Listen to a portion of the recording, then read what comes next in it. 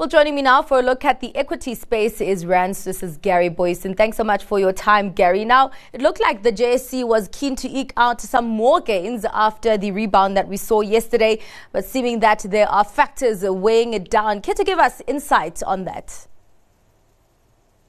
Oh, well, I think it's it's a difficult period that we're in at the moment. And I was looking at, if you look at the markets yesterday, it was all over the place. We were kind of a little bit stronger, a little bit weaker. We had obviously the lackluster Chinese stimulus package coming through. We had the Hang Seng down aggressively, but we managed to buck the trend and go up. And then we also had a very volatile session in the US last night. But today, as you mentioned, got Europe largely positive. We've got the FTSE up about 0.25%. We've got the DAX up almost 2/3 of 1%.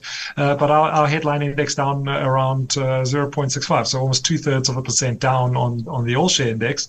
And as you said, it really was broad-based selling. And financials, falling the least, only down 0.25%. And I think most of this may be coming from the stronger ZAR, just stronger currency, just taking a little bit of a shine off maybe some of our resource players. But at the same time, I think people are starting to become quite fearful of China and the whole idea around China as a commodity-hungry giant. And even so, we've had poor results out of the likes of Tungela yesterday, just showing how coal prices have come down. Yet we've had a fairly resilient day from some of the commodity miners. So it's difficult to read this market at the moment. I think the rand may be a little bit oversold. We've seen an aggressive move off that 1750 level.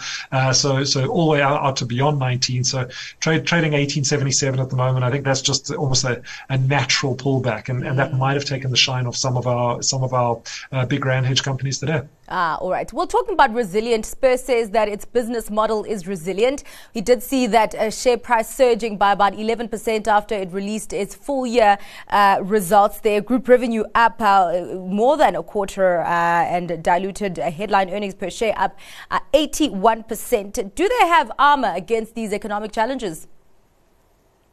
Well, I think Spur has been very defensive. Now, Spur hasn't been a particularly exciting company for many years, but you get the sense that things have changed with the new management team at Spur as well. And with the taking stakes in businesses, they're almost on the acquisition trail as well. It's starting to become a little bit exciting. I think they're also a beneficiary of load shedding. And as you said, it almost comes back to the kind of lipstick index argument that when times are as tough as this, and when you have no power in your home, the one thing that you want to treat yourself to is something that is an affordable and value meal. So taking the family out to Spur when there's no power and no TV, it's an attractive offering, and you get to spend a little bit. You might not be taking an overseas holiday or a big trip, but certainly you can spend a little bit more at Spur. Now, what we're seeing is obviously the actual Spur brand, which accounts for around a quarter of all of the restaurant sales within Spur, is absolutely dominant, and it's doing very, very well. But the underlying brands also doing well. Paneronis, Rockamama's, John Dory, all doing fairly well. So a nice trading upstate and trading up, and then you get the feeling that there's this kind of like breath of fresh air coming through the business, and it's starting to look very attractive. A lot of today's numbers were already in the trading statement ahead of time, so I think the market should have been expecting it, and it is a slightly thinly traded stock. So I mean, obviously with that pop, I think that's just a little bit of excitement. Maybe some participants just waiting to see the underlying figures and then getting involved. All right. Well, let's go into another company that came out with results today. Avenge out with its full year results. Revenue from continuing operations growing 28%. But on the bottom line, it did swing from a profit to a loss. Surprising to me that share price climbed by about 7%. The CEO did say that it was a year of transition. As you speak about a breath of fresh air, seeming that the markets are quite optimistic about that. Is it this transition that the markets are excited about, even with the downbeat numbers that we are seeing?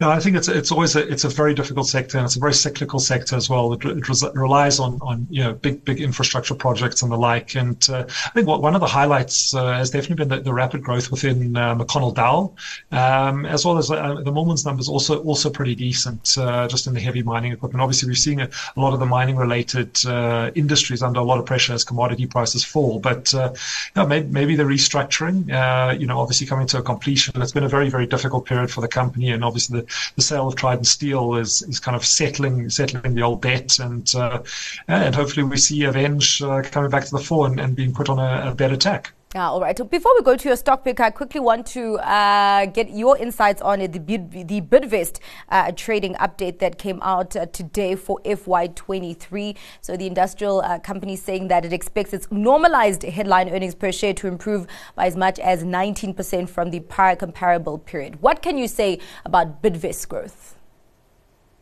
Well, Bidvest is essentially, to a large extent, the South African economy, although they do, very much want to, I think, diversify internationally as well after the unbundling of Bidcorp. It gives them kind of the free rein and the ability to target international expansion as well, which I think is within the group's ideas. But looking at the normal headline earnings per share, it's between 15% and 19% higher. Not a lot of detail in the trading statement overall. So, the stock, I think, market at least took the update in its stride, and the stock was down 0.64%, which is largely in line with the rest of the market. So I don't think any major surprises there, and Bidvest just doing what Bidvest usually does. All right. Well, let's get to your stock pick for today, Gary. What will it be? So I'm going to go offshore. It's kind of a technical stock pick as well. So there's a nice channel bottom that you can, well, at least an inclined trend line you can pick the stock up on. The stock pick is Lockheed Martin. It's the largest defense contractor in the US. In the last 12 months, it's done around $67 billion in revenue. It is down 7% in dollar terms year to date versus the S&P 500 up about 14.5%. So it's almost a return to mean trade. It's cheap compared to a lot of the other aerospace and engineering companies, only trading on about 16 times historic earnings. And it's I suppose, quite a unique proposition for South African investors. Certainly, it's a way to get involved in the space economy. They've just been awarded contracts by NASA to build a nuclear-powered spaceship, and this is things that we just can't get access to in the local market. It largely doesn't have competition in the space economy space. There's strong free cash flows, and I suppose the one concern that many clients ask us when we kind of recommend something like Lockheed Martin is, but if you're just betting on the US military industrial complex, how much are you actually going to be able to generate as a shareholder?